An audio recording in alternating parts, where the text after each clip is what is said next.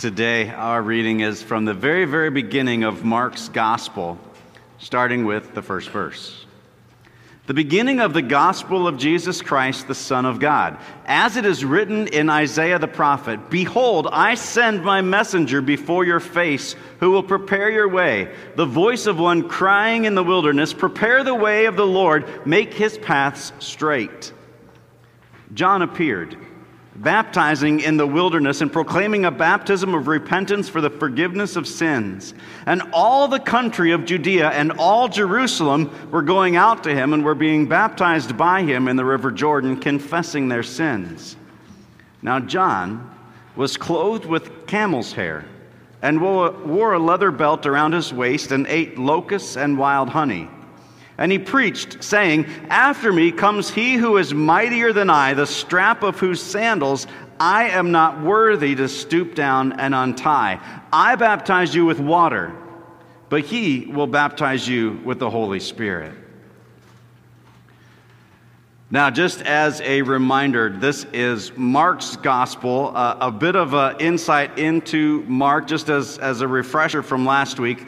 Mark was preparing the gospel primarily for Christians who were in Rome. So Gentiles who converted to Christianity in Rome and Italy around 60 to 70 AD. And just a bit of a quick history reminder, at that time, Rome was being ruled by this man named Nero, who, when he first started in this relationship, he had really no relationship with the Christians at all. But about 64 AD, there was this massive fire that ravaged the city of Rome, destroying like 10 out of 14 different wards in the city, just massive destruction. And rumor had gotten out among the people that it was Nero who started the fire. And so Nero himself, being under the fire, he wanted a scapegoat, and the Christians were easy, and he pointed to them and spread the rumor that it was the Christians who started the fire. And that then was the birth of massive persecution in the church. And so the audience that that Mark is writing this gospel to are a bunch of Christians who are under persecution. And Mark's overarching theme is, you have a God and a Savior who is compassionate about your suffering and who knows what it feels like to suffer. You have a God who gets you.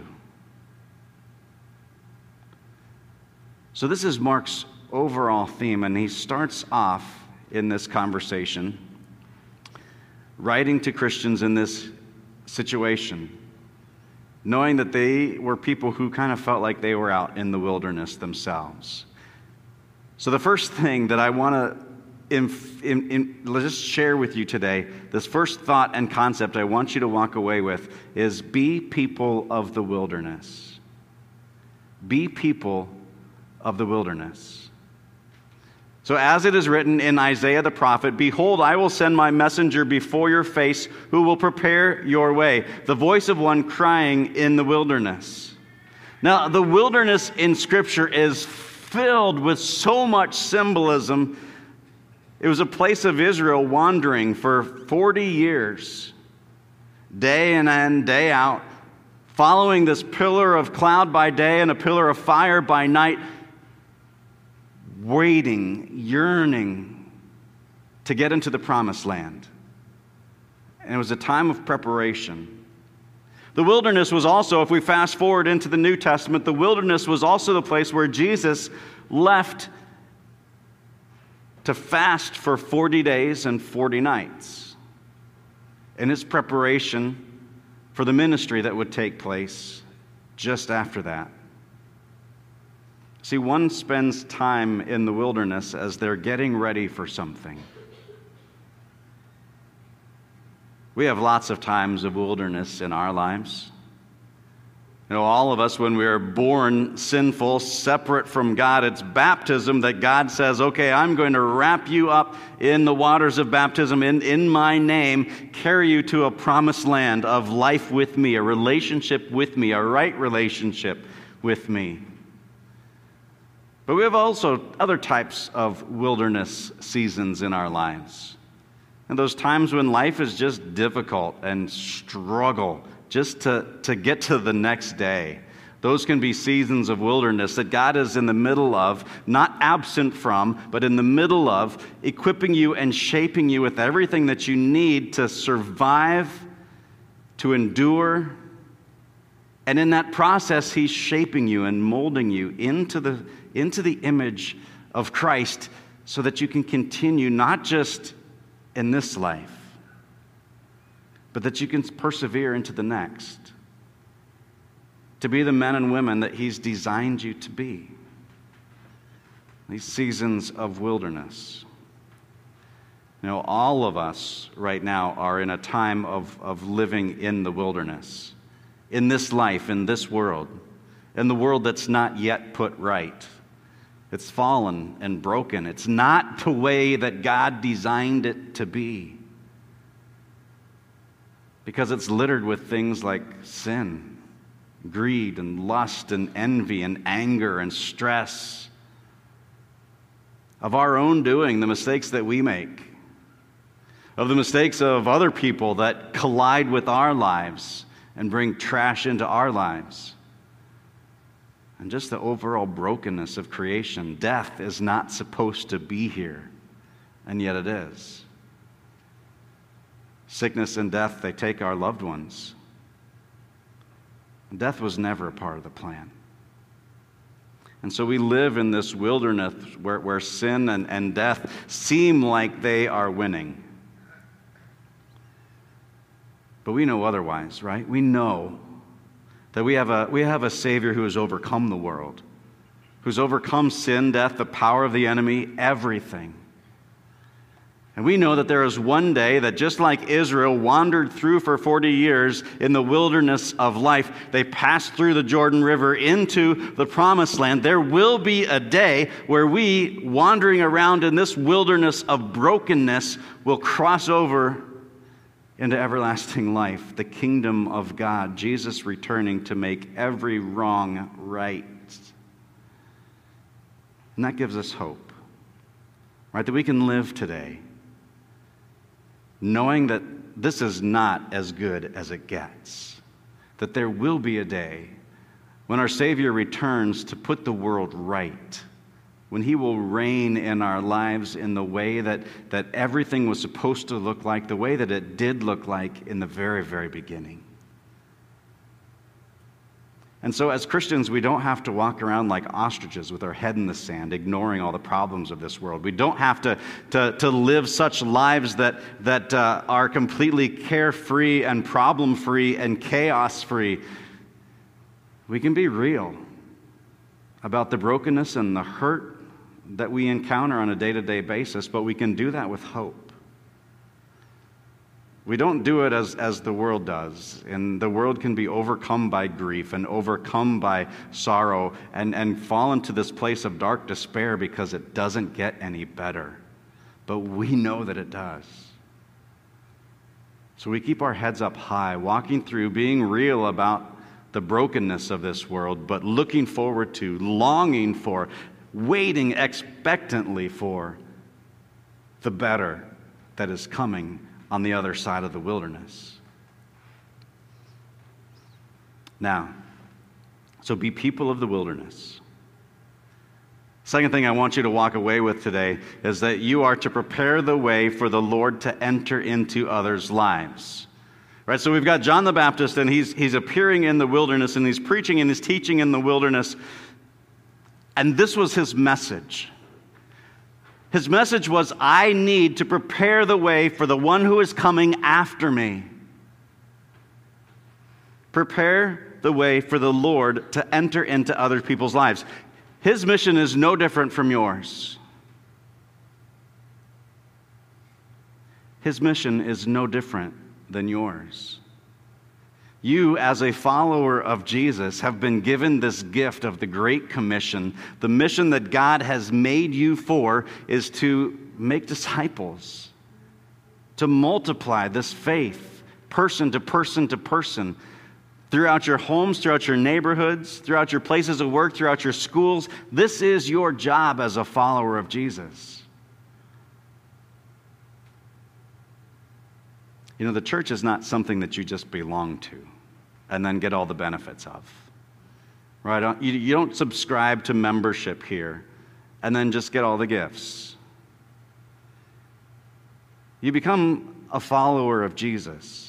And then he does give you amazing gifts of his grace, of forgiveness, of life, of the fruit of the Spirit, and he pours that out so that you can take on the mission that he gives to you. You see, there's an expectation that God has that says, I want you to fall in love with me and follow me and live a life that I have designed you for so that others can know too.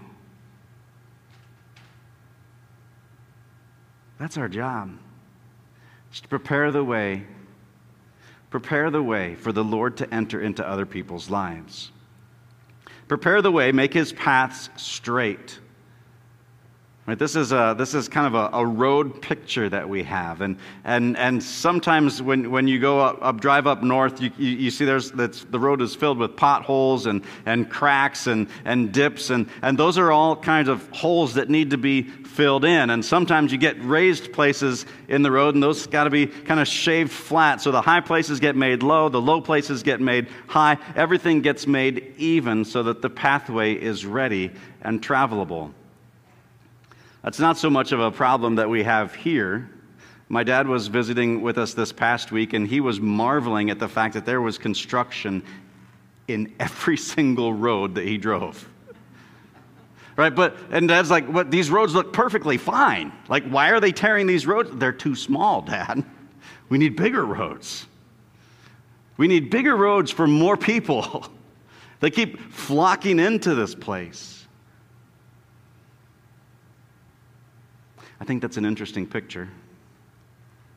That we should be intentional about doing the same thing, that we are in the construction business of preparing the way, right? Let's not just be content with the way things have always been, doing things the way they've always been done.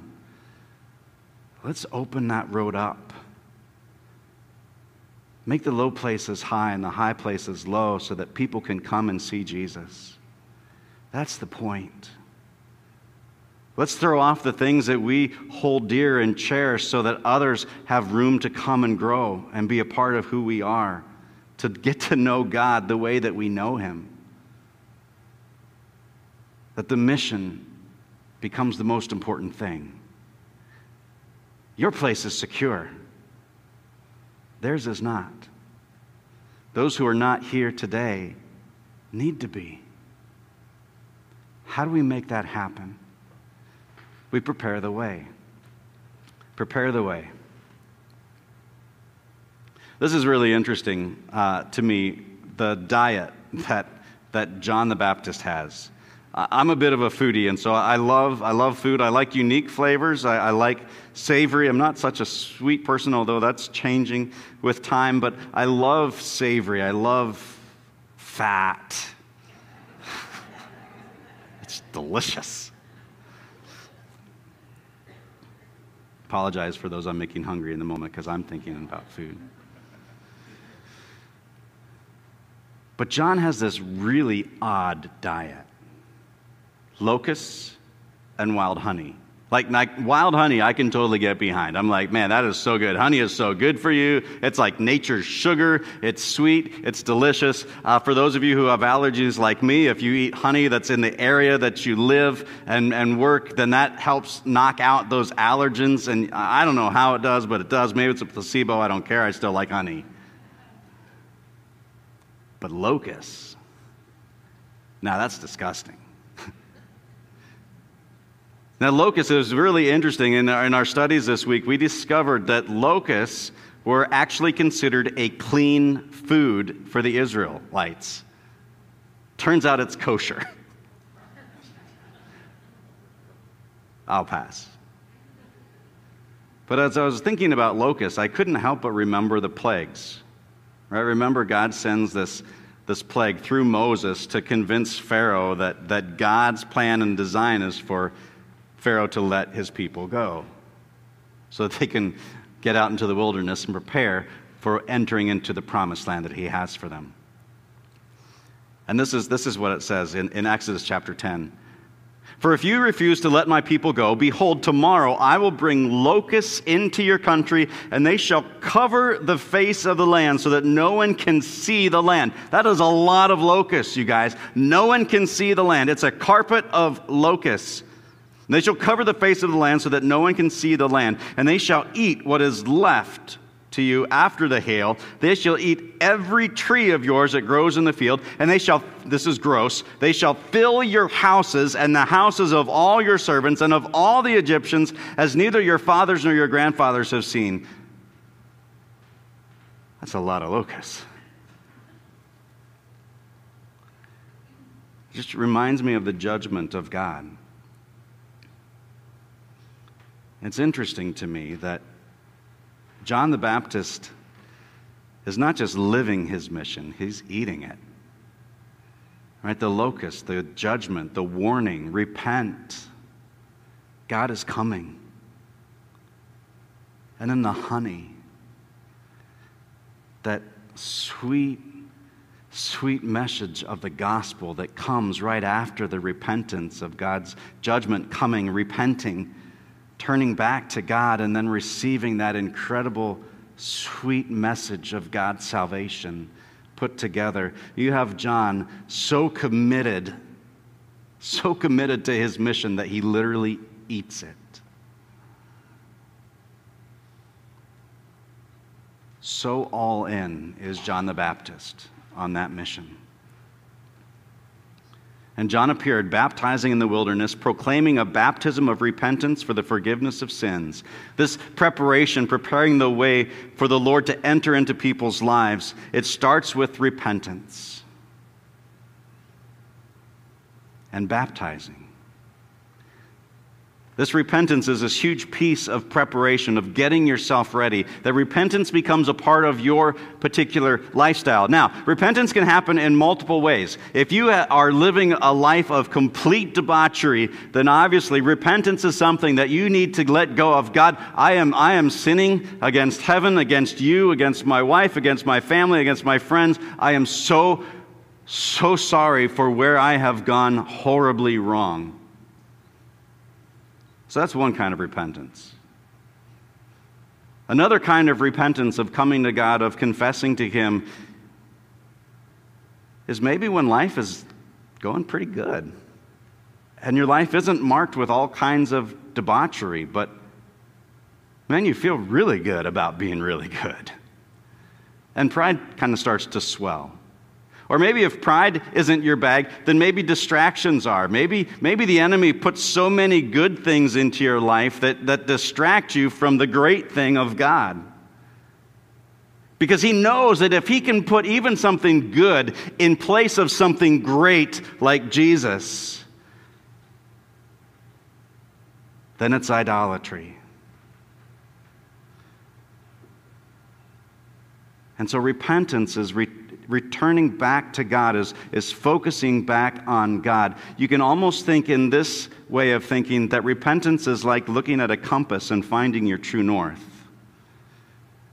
and reorienting yourself to face north.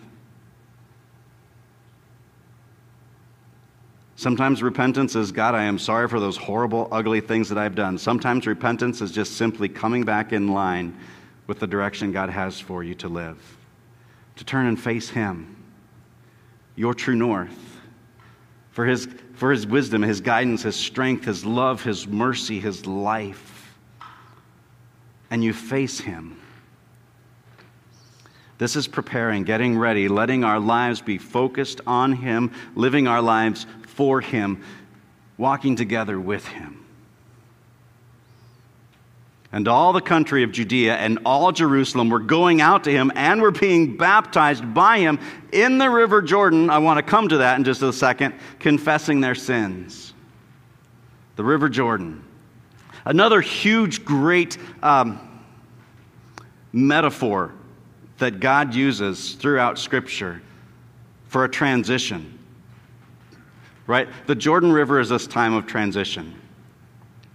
Early in Genesis, as you've got Abraham wandering around getting called from his home with all of his family out into a mission that God has for him, God shows him this land in the Jordan Valley. This land is rich, it's fertile, it's abundant. And God says, this is where your family will live. Not you, but your family, generations from now, will dwell here. And we see Abraham and his family ultimately finding themselves in Egypt during the famine with Joseph and his brothers, and Israel from those brothers grows into this mighty nation that then God brings into the wilderness for those 40 years and 40 years of wandering in the wilderness. And then he has this time of transition that they meet at the Jordan River so that they can enter into the promised land.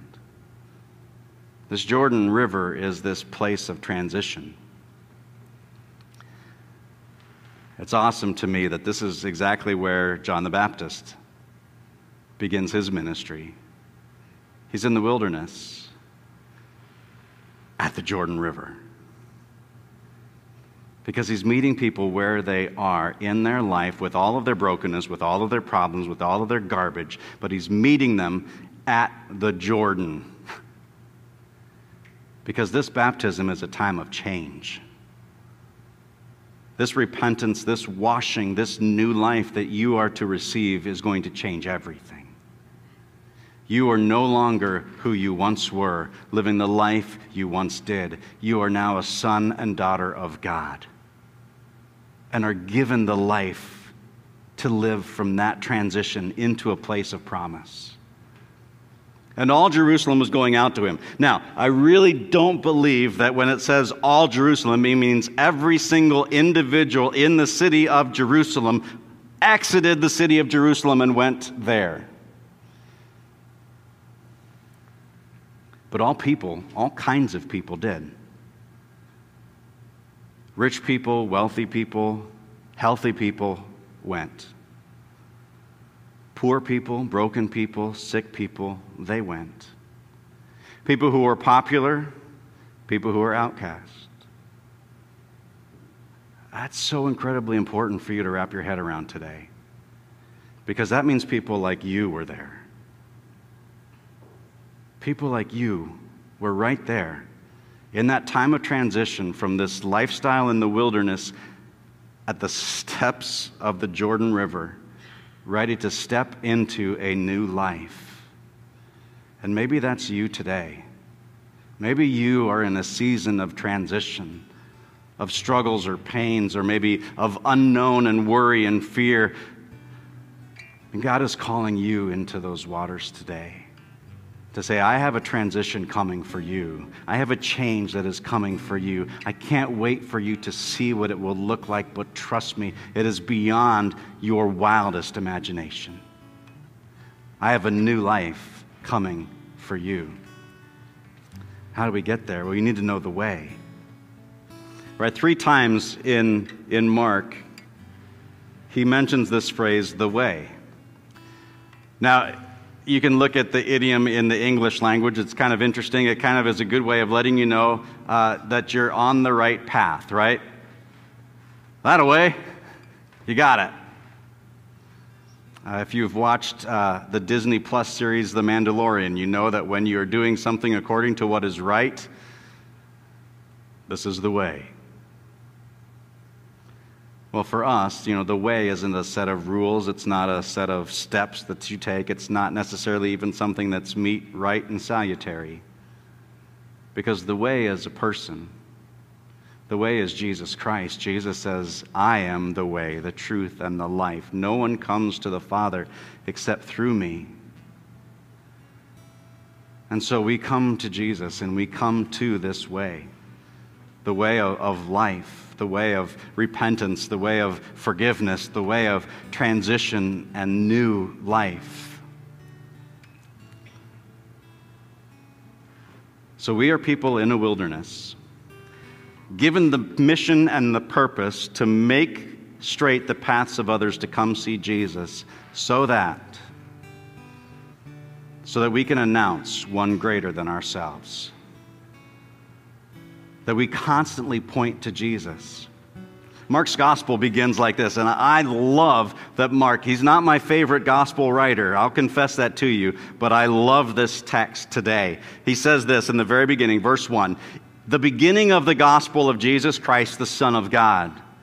Now, every single time I hear the beginning, I can't help but go back to Genesis chapter 1, when God said, in the beginning, and He creates the world perfectly. In the beginning. And Mark, remembering that great beginning that God established, that we messed up and broke into 1,000 pieces, Mark says, this is bad news, but I want to let you know there is a new beginning.